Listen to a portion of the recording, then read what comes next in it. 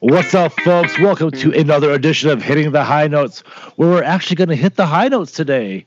I'm on, of course, with Mr. Go the Distance 49 himself, Mr. Jared Barker. What's up, man? Hey, man, how you doing? Jazz. Go Jazz. Go Jazz. Yeah, I was going to say, doing pretty good. We actually get the podcast after a Jazz win, which is nice. We haven't had that in a couple weeks, so. Gasp. We're also on with returning guest, host of a brand new podcast called Jazz After Dark, and actually someone I like to call a friend. He's Gary Lives, Gary the Unicorn. What's up, Gary? Or as I call you, Matt. You should call me Matt. That's my name. And I didn't know we were friends, but if that's what you want to consider me, that's fine. I consider you a friend. I don't know what you consider me, but I consider you at least an acquaintance of some sort. I consider you my Vietnamese acquaintance. There you go. I like that. Done and done. But not in a bad way, right? No, your people have delicious food. Yes. He's not wrong. So he's not. No, he's not. No, in fact, now let me show my ignorance here. Banh mi sandwiches. That's Vietnamese. Yes. That is Vietnamese. Good job. I've had several of those over the last few years, and they are incredible. Right. A little fish sauce. A lot of fish sauce, but it's good stuff. I know. Fish sauce makes people. It sounds weird when you say fish sauce, but it's actually really good, people. If you hadn't had it, try it. Really good people making really good food, people. Right. The Vietnamese are also responsible for pho, right? But that is correct. All right. It's called pho. That's correct. Is it? Are you a faux person? Yeah, if I'm a fake person. Now we're speaking your language, French. Continue. It's not my show.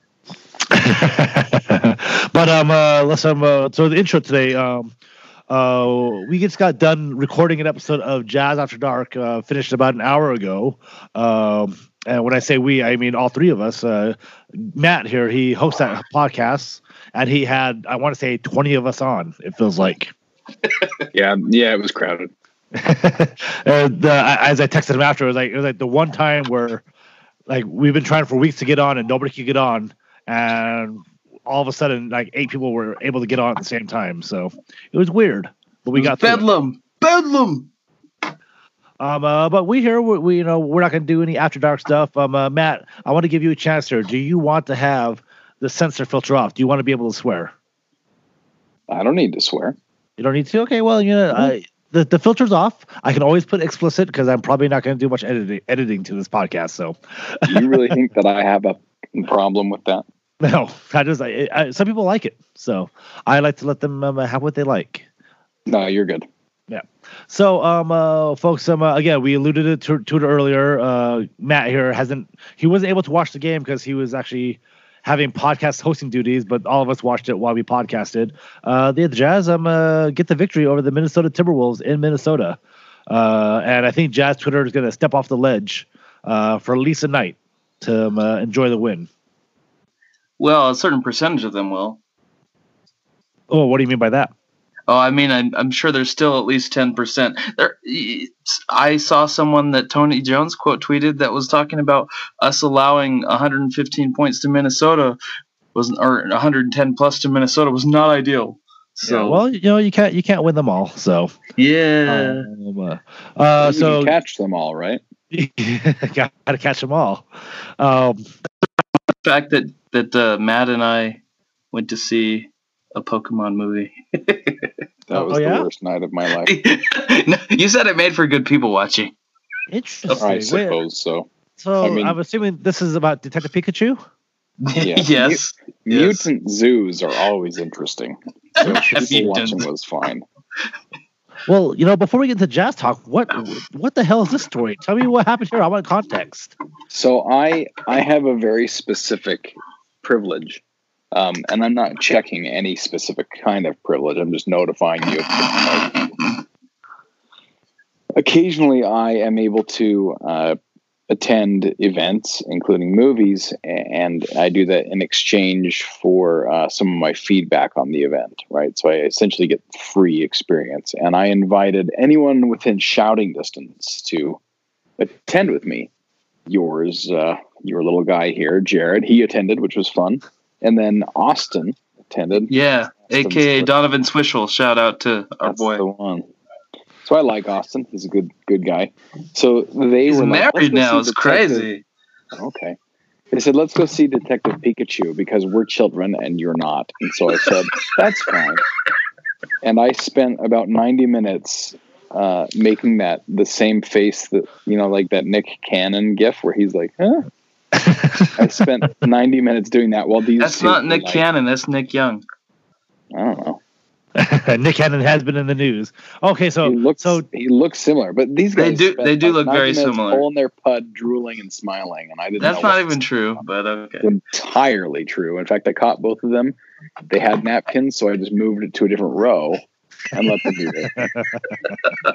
Wow. Actually, he actually did for the Sci-Fi podcast. He recorded us. I don't know if he used that material, but he wanted our reactions on it, and we both said it was like a forgettable movie, if I'm not mistaken. It was pretty forgettable. There might have been some reaction time I used. I don't remember. Yeah. Well then, okay. Well, Matt here is a connoisseur of podcasting. He's been doing it for a long time, so we'll get to that later. But first, let's get back to the Jazz here. The Jazz with the win, going 14-11. It was a big win. The Jazz really needed the win. Donovan played very well. Joe Ingles again. No Mike Conley. And this is so like I said, we got done recording an episode of Jazz After Dark, and one of the questions that Matt posted us, and I don't remember if you actually answered it yourself, but like Matt, what is it about what right now on Jazz Twitter is bugging you? Honestly, it's the same thing that bothers me with virtually all fandom. I'm a head case. I'm annoying. I get that. It's largely who I am. It's partially shtick, but really it's the rabid inconsistency from. And I just a few moments ago actually put a tweet out about this where you have people that 2 days ago were talking about how they don't think they're Jazz fans anymore. This is the worst thing ever. Quinn should be fired. The works, right?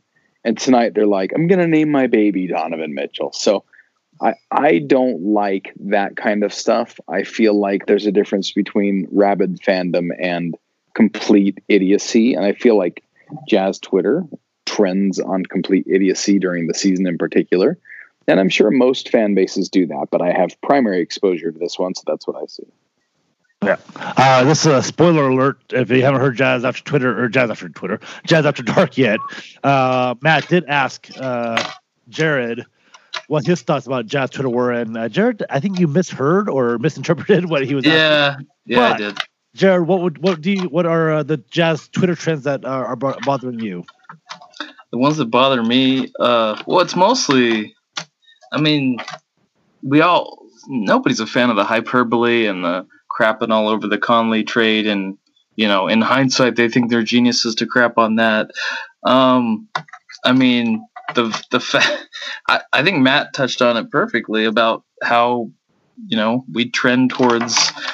Trade talk is pretty annoying, especially when it's very clear that the Jazz have no intention to trade anyone. I'll participate in a little bit of that, but only for a thought exercise type stuff. Like, I don't seriously consider or seriously want players thinking that I want any of them traded, because honestly, it takes, as we covered on the other podcast, it takes a while for players to get used to playing in the system that Utah runs. So why would we want to have them get used to it and then just trade them away? I mean, it doesn't seem to make sense. Yeah, I get what you're saying, because there's actually somebody who, I don't know if they follow me or if they listen to this podcast even, and I'll just call him Josh because I don't even know his real name. I don't know the person. I don't want to bring up his tweets and not have him here to defend himself. But I remember last year he said something about when the Jazz were kind of in a slide, and he said something like, "Oh, Quinn Snyder's not a top 5 coach," and like I just thought about that comment, going, "Okay, well, what does that mean then? Like, you have to have a top 5 coach to be a championship contender." Because for a long time, the Jazz had Jerry Sloan, who for many years was at least a top 5 coach, and that didn't make them a championship contender, or it did for a little bit, but for 2 years, I guess. They had a 2-year window. Yeah, or they had a longer window, I guess. They got to the championship for 2 years, but like, I don't know, do you have to have a top 5 coach? Like, does Quinn Snyder need to change? Like, I just don't understand, like, talking in those terms, like, oh, he's not a top 5 coach, or those statements are weird to me. Like, okay, what does that mean if he's not a top 5 coach? Like, and I even agree with him going, you know what? He may not be a top 5 coach. Doesn't mean I think he's a bad coach, so those are just weird statements I see people make a lot. Like, oh, well, these guys, now when they say things like, oh, maybe Quinn's system is too complicated, we touched on this, like how it is very complicated, and maybe that Quinn should be more flexible and have players play his way. And I don't know. I thought that was an interesting thing to talk about. Like, should coaches bend to put their game plan towards the personnel they have, or have the personnel bend to their game plan? What do you guys think? Well, to revert back to what you're saying, I mean, top 5 coach is so subjective that you are wrong if somebody doesn't agree with you. And it's really foolish, those kind of statements, those kind of arguments. They're fun, and they can be less subjective perhaps at times than at other times. But is he a top 5 coach? I don't know. Does his team have a winning record in the top 5? No. So does that make him not a top 5 coach? There's a lot of variables, a lot of factors. So before I answer anything else, I wanted to throw that out there. Yeah, agreed. Yeah, but I think you make a very good point. Very good point on the subjectivity of top 5 coach. I mean, if he's not a top 5 coach, I mean, the fact that he's been in coach of the year discussions, like 2 or 3 years running, seems to be interesting to say the least, right? Yeah. I mean, I think the only thing that I really get bothered about with Quinn, and this is to say it bothers me to an extent that I'm a fan, sure, and if we're losing, it'll bother me. But when something just doesn't seem like it's not working, and Quinn seems slow to go away from it, like running Moutier at the point and giving Exum limited playing time, like we're not really getting a chance to see what Exum could do, and then when we're down 20 and the game is basically over, Dante gets some run. That kind of thing, will bother me here and there. But overall, I know he's very much more well qualified than I am to make any kind of decisions when it comes to basketball. So, I mean, I always take that kind of thing with a grain of salt, regardless of what I ever have to say online or to people, when talking about the Jazz. Bottom line, Quinn is a great coach.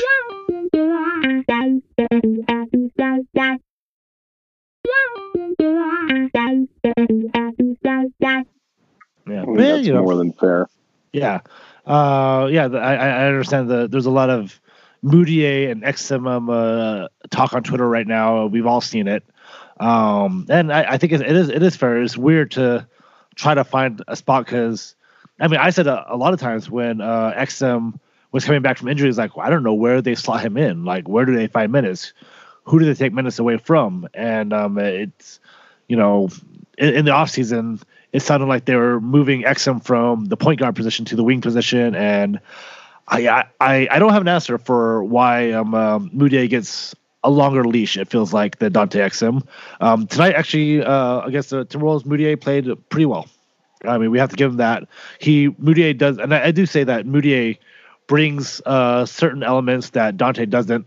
But Dante, on the flip side, also brings, defense that Moutier doesn't have, and some other intangibles. But yeah, it is weird. The Moutier Exum minute distribution is weird. But again, as Jared, you said, Quinn gets to see not only them in the 48 minutes they play in the game, but practices and shoot arounds and all this other stuff that he takes into account. So that's probably why it frustrates fans, because they don't get to see that, and they don't get to see his thought process of why he puts some certain players in certain positions.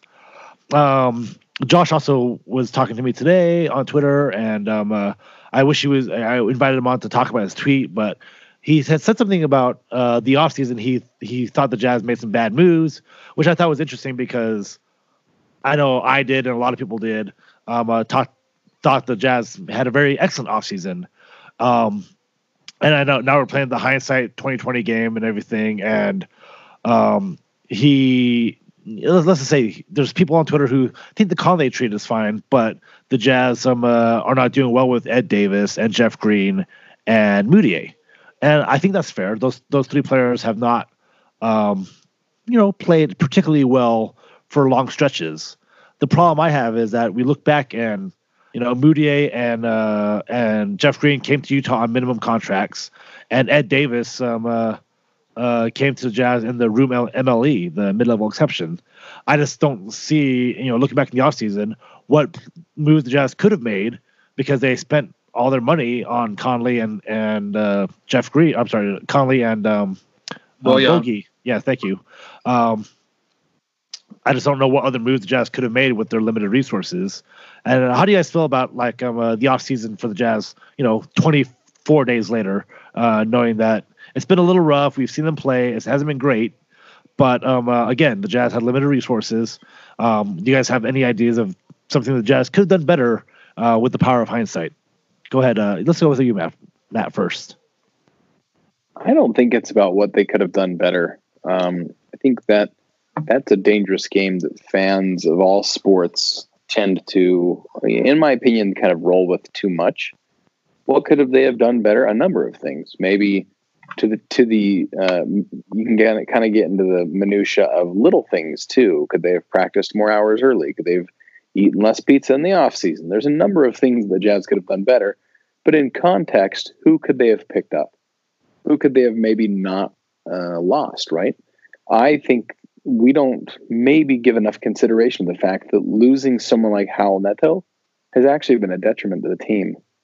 When we don't have much of a choice and we're looking to put in either Moutier or Exum, neither of whom have played particularly well this season, I feel that pain of loss of someone who maybe isn't a great basketball player, but who is so ready to come in and kind of spark an insurgence, right? And give us some invigoration that we are missing. Right now, what we are missing is someone with that kind of motivation. I mean, Alec Burks will always be a beloved Jazz member, right? I mean, you've got very specific people like Chris on KSL who love Alec Burks maybe a little too much, but Alec Burks was great. A nice guy. He did a lot of fun things. He had a nickname, Houdini, whatever. But one thing he did is when he came into the game, he came in and he was ready to play, and he was going to give it his all if we were down 25 with 3 minutes left. And Raul Neto did the same kind of thing.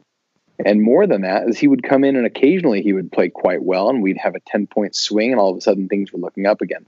I think what we could have done better, perhaps, in not picking up a free agent or maybe not making a trade that would have had more of an impact now, because I think Mike Conley and Bogdanovich in particular are good acquisitions. But I think losing Favors is a clear one, but we didn't have much of a choice there. I think losing Neto is one of those small things that maybe makes enough of a difference that on some nights it's the difference between winning and losing, or maybe it's the difference between losing by 5 instead of 20. I would tend to agree with that. I think Neto was he was kind of like the perfect spark plug system guy for us when he was healthy, and it's nice to see him getting a chance with the Sixers and stuff like that. But yeah, that loss is definitely felt by all of us. I would have to say, because he really was that guy that, like, if nothing was going right, sometimes he could hit a timely three, or just he'd be playing tenacious defense even if he didn't get the stop. It would rev other guys up, it seemed like. And I know Jazz fans and Trevor Booker himself are kind of like saying, yeah, Booker could be that guy for us, but he's been out of the league for like 2 years. Like, I really don't think that that's a smart game to play. Oh, that's interesting. Yeah. I think because Jared, what you're referring to is that Trevor Booker has been kind of subtweeting the Jazz, saying that he could come in and play some minutes for the Jazz. Excuse me. Matt, I know we've had I know Jared and I have talked about Raul Neto on this podcast a lot, and I've actually said that I think he's average to below average, and with what you said though is actually kind of made me think about when maybe you're right. Like, I mean, God, at least he was consistent, I guess. That's the thing about Mudiay. I think that Mudiay has maybe a higher ceiling some nights, but the floor for Mudiay is definitely lower than someone like Raul Neto, who doesn't really lose you games, where it feels like Mudiay and Jeff Green sometimes come in and they really suck the energy out and lose the games for the Jazz. And no, I'm not saying it's them only, but they contribute to some problems that we see from the Jazz: the ball not moving, the ball sticking, the offense not running, the motion offense. Just some small things that we see from those guys because they are ball stoppers. Jeff Green was the number 5 pick in the NBA draft. He was a star in college. He was a guy that was the second or third option for most of his career. So yeah, the ball stops with him a lot. Mudiay also a guy that skipped college to go play professionally overseas, was a lottery pick. A guy that was given the keys in Denver very early on. So yeah, he's also a ball stopper. You say, yeah, maybe you need guys like Raul Neto who know their role. They're like, hey, this my job. It's what Joe Ingles does. Joe Ingles says his job is always to get other people involved, which is why he frustratingly gives up a lot of open threes sometimes because he's always looking for a slightly better shot. Well, one thing that we see quite a bit is, and I blame Donovan Mitchell for this as much as anybody. I mean, I wouldn't go on record saying that he's the worst we've seen, nor is he the worst that we've experienced even in recent years. But there's a heavy chucker syndrome. There just is. I think that, people talk about missing Jay Crowder, and I get it. He's a nice guy, all caps, loves God, good guy, right? But he was a chucker. And anyone who argues that is in denial, I think. He would stand at the 3-point line and just toss the ball with all of his vigor and all of his might. He would fall down. For a fairly decent-sized guy, he seemed easy to knock down, which I find strange. But he would chuck the ball. Donovan has a recent history, at least, of kind of chucking the ball. And some of that, I think, is predicated on poor play from the rest of the team, and he doesn't know exactly what to do. Mudiay, hardcore chucker. That's something that we've seen on this team more lately than we have in a while, which has been very, very frustrating because I don't think that works anywhere in the league. So while I don't think that Neto is going to, pun intended, net a bunch of wins, I don't think he was apt to do those kind of things, which I find just kind of reprehensible. Ingles is largely the same way. Not too much of a chucker. What I think the Jazz are really missing right now, and what they've been missing this season largely, tends to be a sense of knowing oneself. Cohesively and as a collective unit, I don't feel like the Jazz has a tremendous amount of self-awareness, which means that how to correct mistakes doesn't seem like it's something that is being improved upon with consistency. Sure, they had a great night tonight, and they're going to have a great night here and there, and we're facing this long stretch of sub-500 teams. I expect a lot of wins. But what happens when they figure it out for reals? And that's what I think the team's been missing. They can figure it out for a night. They can figure it out for a quarter. They can score whatever it is, 40-plus points in a single quarter the other night while still getting destroyed. But if they don't have the ability to actually have self-awareness to the point where, and that's from Quinn down, saying, what are we doing? Let's actually make these changes. It doesn't matter what changes the team made in the offseason. They don't have a chance. So we'll see if that happens, of course. So I guess this brings me back to my sort of my original point was, does it Quinn to is it his job to get the personnel to do just that, or do we need to make a personnel change somewhere?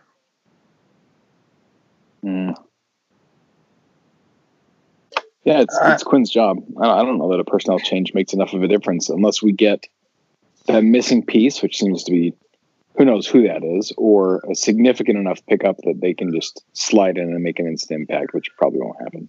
Yeah, and I think the really what we're missing right now is more pass first players and more and getting back to that pass first identity, because that's what really made us successful in years past. The ball would move around, and tonight, we saw a lot of that ball movement, and the Jazz were very successful tonight. So as long as that trend continues, as long as they keep moving the ball and stop, letting Donovan get the ball stopped in his possession, or letting Mudiay stop the ball in his possession, or having, whoever it is that any given night just stop the ball. As long as they continue that trend of movement, Joe Ingles was pretty aggressive tonight, which worked in their favor. I mean, he scored like 23, and he had a great night, probably his best night of the year. Yeah, he was very good defensively. The team seemed very connected. We'll see if that continues. Yeah, so it sounds like maybe the Jazz went too far in the offseason because last year they had too many pass-first guys versus this year they, Mudiay, Green, Bogey, and Conley, basically 4 out of their 5 big offseason pickups are all score-first guys. And now the balance is off again. And, you guys are both Star Wars fans. There always needs to be balance in the Force, right? Yeah, there never is, though. Yeah, I do think that something that's kind of critical to that is that, let's see, how do I put this without sounding like an idiot? Maybe it's too late. Pass first is very important, but they also have to be able to make the pass. So it's just been glaringly obvious within recent games that they either don't know how to pass well, or they're not putting in the attention that is deserved, because it blows my mind, for example, to see how many times someone will drive into the lane with clearly no intention of shooting the ball, but they also don't know where they're going to be passing it, which means that when it comes time to pass it, when they've got 3 people guarding them, the ball either goes wild, or it doesn't land quite where the player is, or it's ineffective enough that the ball is either stolen or somebody else is able to recover quickly enough on defense and guard the guy who gets the ball. It just looks terrible. So pass first is very important, I think, and it's something that does differentiate between teams of success and teams of failure. We not only don't have the pass first mentality now, we also don't have the pass well mentality, which I think is if not worse, very close to it. Yeah, Jared, he actually listened to Tony Jones' latest podcast and sent me a text about this earlier about how Donovan at point is not a great passer. You want to expound on that, Jared? Well, Tony and Zach Harper were mostly just talking about how, what are the answers for this team, that kind of thing, and Tony started talking about how if Donovan played at the point, other players would hardly ever see the ball, and he said right now it looks like what Donovan's doing is he's trying to put the team on his back like all the time, and this is how I contribute. I go get mine, I go score. And he hasn't been looking to get other guys involved enough. And I think we saw a departure from that tonight. However, I mean, do we see that continue? I don't know. I mean, is this a one night thing, a one off? We'll have to see.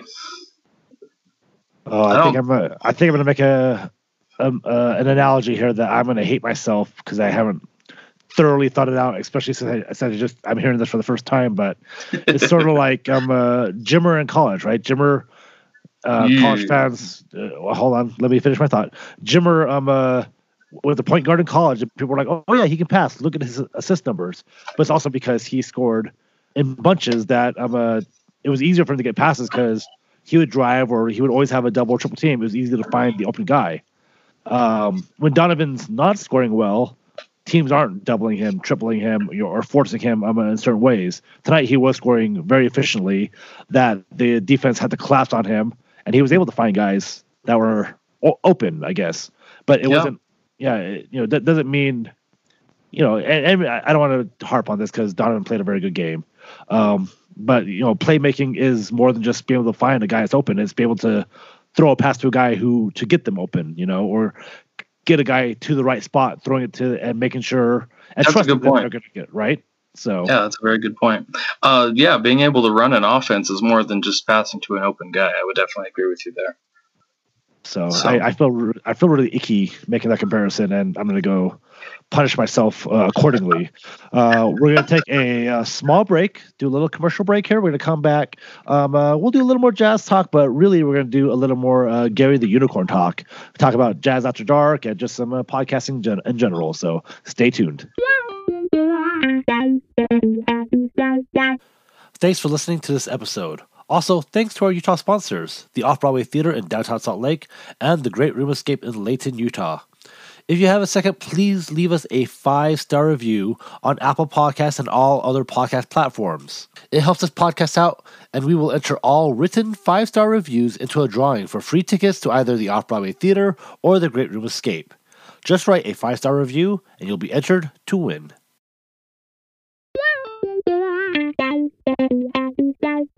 All right, folks, welcome back to Hitting the High Notes, where we're joined with Jared Barker and at Gary Lives, formerly Gary the Unicorn. What was your former handle there, man? I don't know. It was something like Go Gary Unicorn or something. I think it might have been, yeah. And then in years past, it was GTU Show. GTU Show. Oh, okay. All right. Yeah, Gary, who has somehow snuck past his Twitter ban and has gotten back on. Is that Gary doing the ghost noise again, or what? No, Yeah, that was just. Didn't think so. They're not ghost noises. It's noises that are supposed to be the absence of sound. Oh, white noise. White noise. There, that's it. Right. That's the inside joke. We like I said, we taped earlier, recorded earlier. We recorded Jazz After Dark, which is a brand new podcast that Matt here has started. Why did you want to do a Jazz After Dark podcast, Matt? And that's a fair question. Well, to be honest with you, there's a couple of reasons. So first and foremost, it's like this. There are not enough jazz podcasts because there are too many. Now, why I say that is because there's so many that eventually some of them have to drop off and die, which creates a vacuum or a void, and I'm able to slide in and do my thing. That definitely does seem like that happens a lot. It honestly. does, actually. The real reason is because I've had other podcasts and I've loved doing it. I've been podcasting for over a decade now, and I've really enjoyed it. But I find myself with very little time, and I find myself with very little ability to do as much structure as I like, and to do as much production value as I like, and as much planning as I like. And that's hard for me. It's something that I want to do very badly, but at this point in my life, I've got a lot of things going on, and not necessarily all good things. I needed to take a break, a clean break.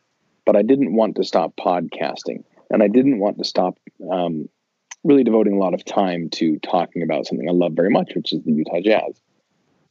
And I also don't really care much for some of the guarded ways in which people discuss life in general, for sure, but the jazz and jazz culture, which is heavily influenced by jazz Twitter in particular.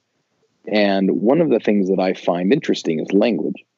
I studied English for a long time. I've done a lot of writing. I've actually done a lot of study on language and how pervasive language in particular is something that ranges across the board. So people will find something particularly offensive here, but not there, or they'll find, we use terminology in the United States that in other predominantly English-speaking countries like the UK, or specifically in England, they don't find offensive. They use terms we don't find offensive that they do. So I'm fascinated by how that works. And on Twitter in particular, you've got a great number of people who are offended by a great number of things that I find silly, and you've got a great number of people who aren't offended by anything that jazz fans might find offensive. And given the proclivity of many, many jazz fans to be of a particular religious denomination where swearing is somewhat frowned upon, I find it fun for me to kind of bathe in those waters. It's really not how I talk in everyday life so much. I have a professional life where I don't actually do a lot of cursing or exercising of the creative language at work. And with my children, I certainly don't do too much of that. I'm actually quite calm and quite patient with them. I try not to raise my voice. I try not to use obscenities or profanity around them. And with my family in general, I'm not like that. But with my friends, particularly in times of excitement, it can get that way. And on Twitter, I find it fun to just kind of let loose the lions a little bit. And part of that turned into the idea of me realizing there's not a lot of representation in the podcast world, especially in the in the Utah Jazz podcast world that allows for that kind of content. So I thought, why not? After Dark is a terminology, or is part of terminology typically referred to in the entertainment world that allows for some, I don't want to say lewdness, but maybe far more mature content, with After Dark, or was Up All Night on the USA Network growing up. It was for not quite softcore porn, not like the Skinamax stuff, but it was definitely, boobs and bombs and adventure stuff. And I just find that aspect of life humorous.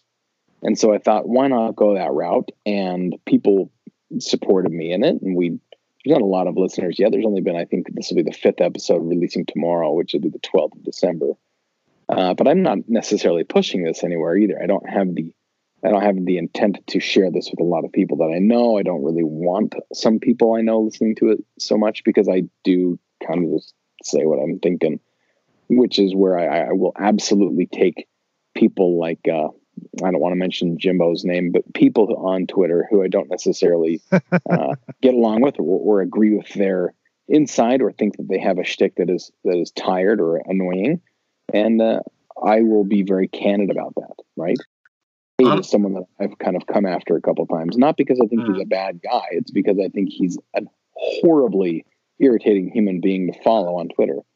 And I feel like it warrants me calling him names in the spirit of lightheartedness. And I hope that it comes across enough like that people can find it fun and interesting and not take it so seriously.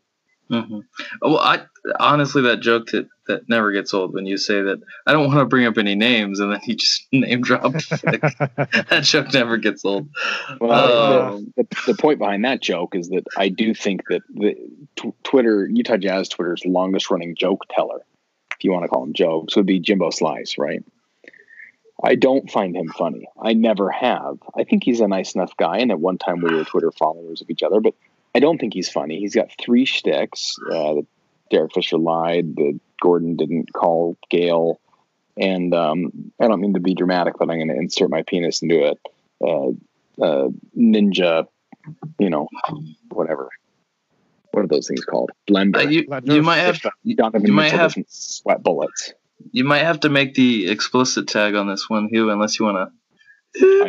I didn't say anything. Yeah, what was explicit? Nothing explicit. Under the rules of oh, really? iTunes, nothing I said there constitutes explicit. Oh, good. I'm glad. Now, the point is not that this guy is an idiot or that he has stupid ideas or anything of this sort, right? Is that I don't think that's funny, and I think that he has something that he's beating a dead horse in the extreme.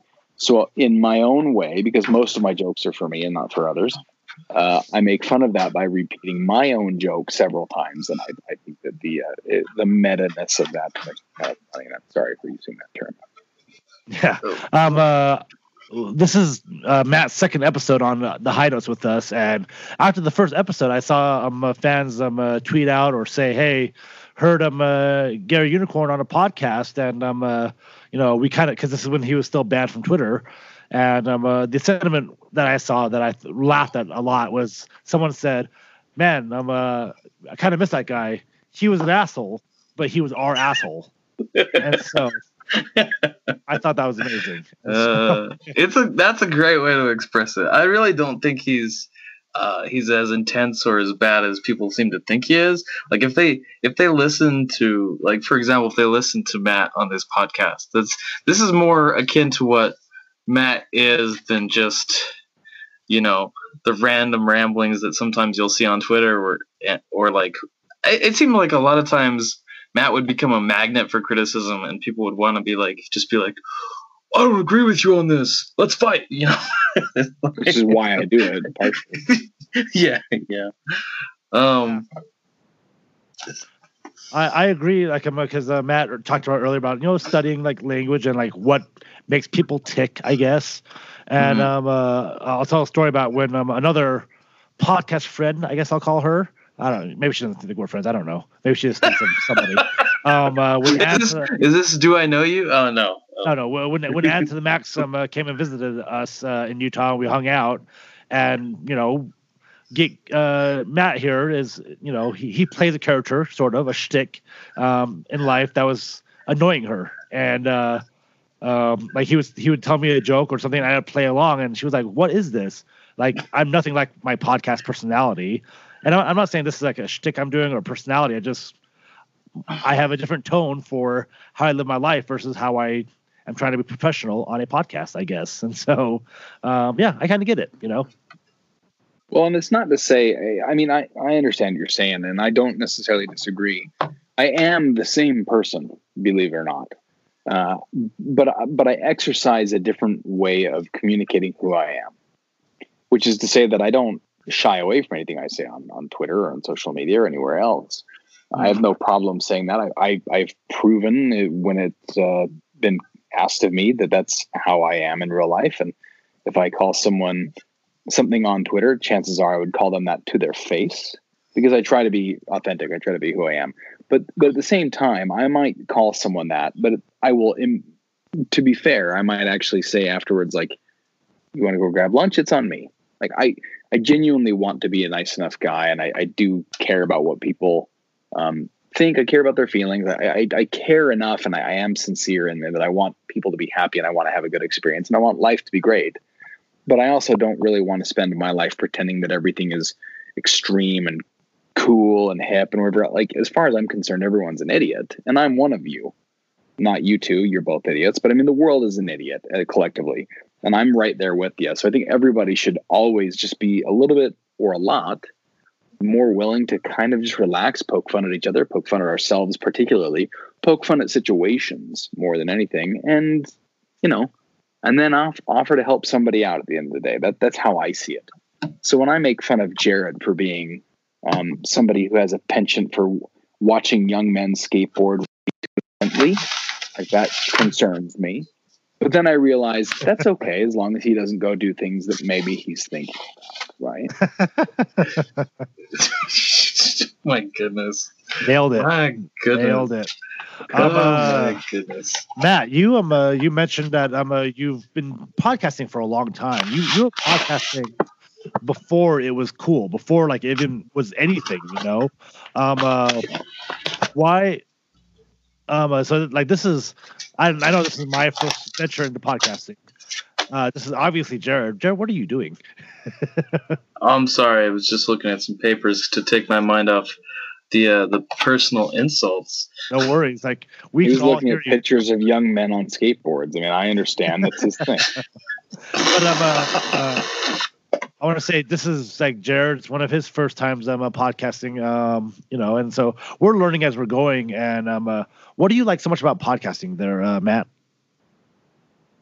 I mean, a big part of it legitimately is learning as you're going, meaning that's one of the things I like so much about it. I'm far from an expert, right? I think I've probably myself recorded or hosted, I don't know, 300 or 400 episodes of podcasts. So not as many as a lot of people, right? There's people who are in the thousands. But I've been on many, and I find that I'm always learning something new, and there's no really right or wrong way to do it. But the thing that I love most about podcasts is the same thing that I love about getting together with a group of friends, or having the opportunity to write articles. I've written many, many articles over the years for various online publications, for some in print publications. I've written under Matt Daniels. I've written under Gary the Unicorn. I've written under other names because I have different tones that I tend to use and different writing styles, and it keeps me sharp and it's enjoyable for me. I think the number one problem we have in the world is a true lack of communication, which is essentially a two-way flow of ideas. I communicate my thoughts to you, you receive my thoughts, which acknowledges that I've said them, and then you return your thoughts to me and I acknowledge them. That is how we solve all the world's problems, believe it or not, is through communication.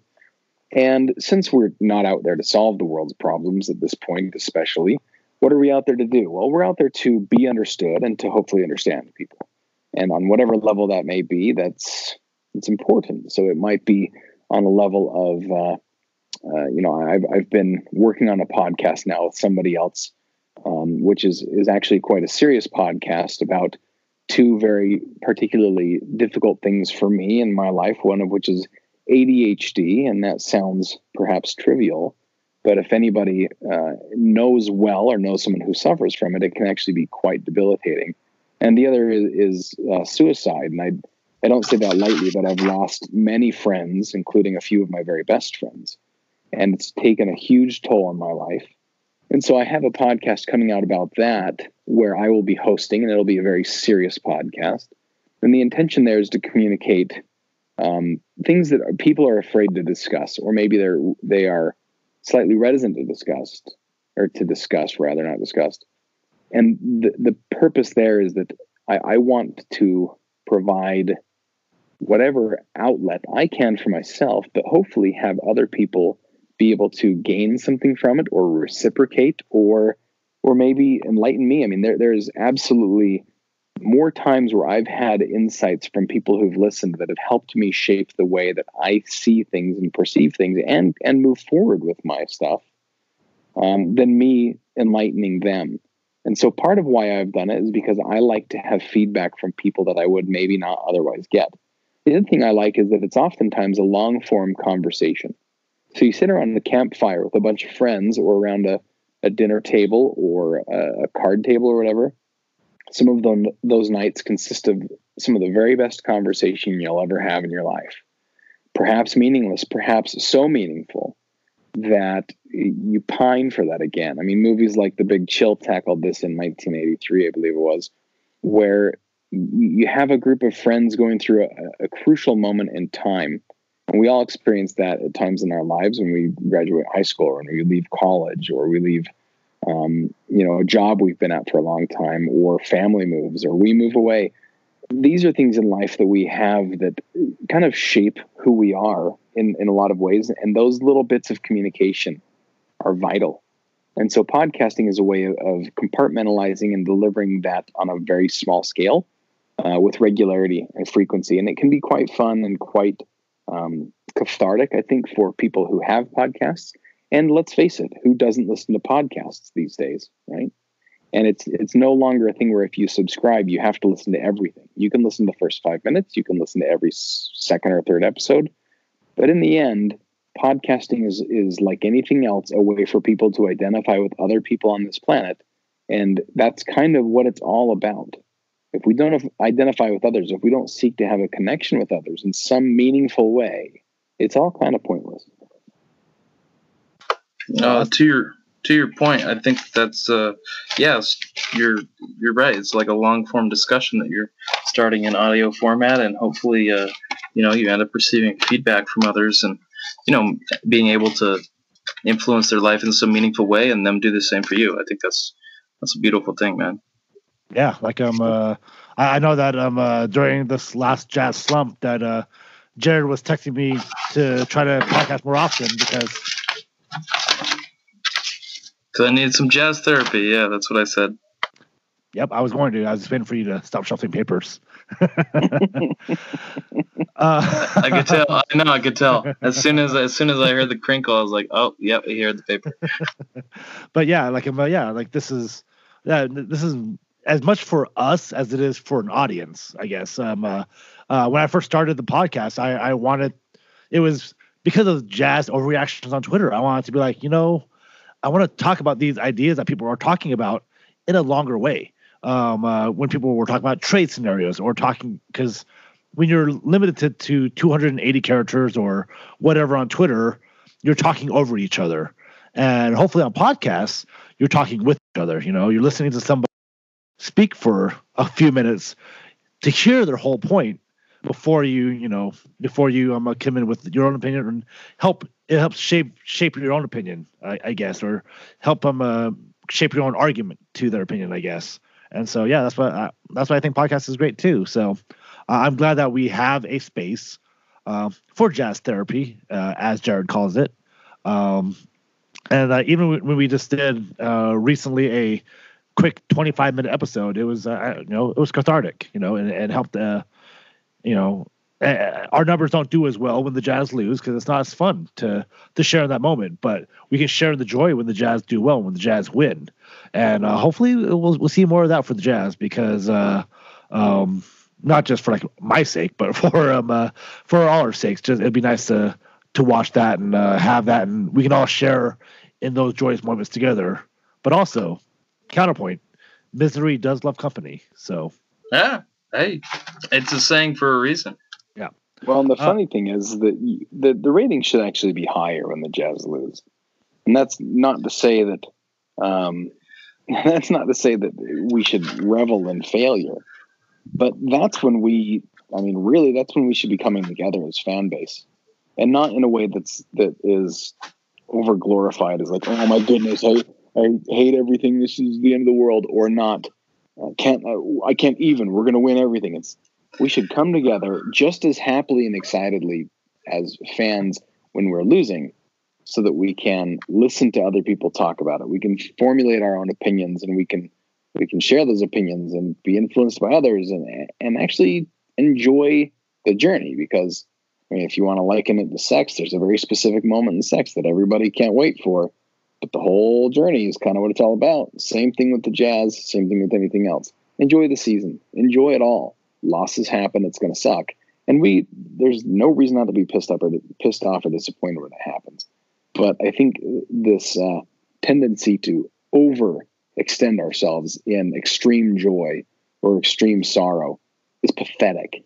And if we're going to balance that out, to use your force analogy there, that's a good idea. And I think that should be more heavily slated towards enjoying Jazz information and Jazz talk when we're losing. Let's talk about why we do care still. So I like the podcast even when we're losing.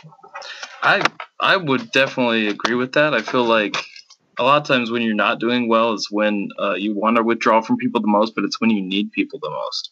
And so I think it is really cathartic and important even to listen to something while we're losing. Now, there may not be certain voices that you want to listen to when you're losing. Like, for example, when we're losing, I'm not a really big fan of listening to what David Locke has to say, because it feels like he is trying to predict the future of what's going to happen next. And a lot of times when things are going poorly, he's basically pontificating about how it's going to continue to go poorly or something like that. And, to each his own, but I feel like, I feel like in a big way, we have this Jazz community, which, we didn't have the same type of community. This online community didn't exist, when the Jazz were really successful in their finals runs and whatnot. And now that we have this, we're so connected. It becomes to a point where we're disconnected from each other. And it really is kind of odd how it turns on its head like that, this unlimited access to each other and whatever, it turns into, oh yeah, I just want to unplug from everything. I don't want to talk to anyone. I don't want to see anything about the team. They're losing and it hurts my soul, etc. And I feel a lot like who. I went through a phase in my fandom where I just felt like, I want to care about basketball, and win or lose, I just want to, enjoy the ride. Because that's what it's all about. I'm a big Ute fan, and as a fan base, we had a big letdown last Friday, and the way that sometimes people turned on the team and some people just I feel like in Utah, maybe it's a Utah thing, that when people fan, they fan hard when you're winning, but once you lose, it's kind of like that support sort of evaporates, and it's a weird thing, man. I don't understand it personally. I think that's a fan base thing.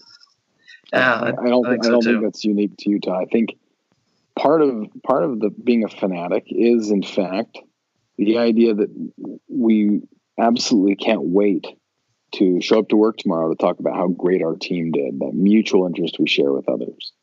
And conversely, we can't wait to have connected upset and misery when our team is failing, and we can take that in but not take credit for the failure. So it's actually kind of a way to have some therapeutic representation of life where it's not us failing, but it's representatives we've chosen on the sports world scale for us. It's interesting. It really is. It's fascinating. And I think that happens pretty much anywhere you go. But that said, we see it here because this is our home base, and it can be something. There's no doubt about it. Social media tends to over represent that. It's the extremity on both sides, when in reality, when I go to work tomorrow, I'll talk to 3 of the 12 people I work with about the game, and it'll be fun, and then I'll move on with my day. On Twitter, it'll be the next biggest thing until some asshole decides to put up a Baby Yoda thing. So,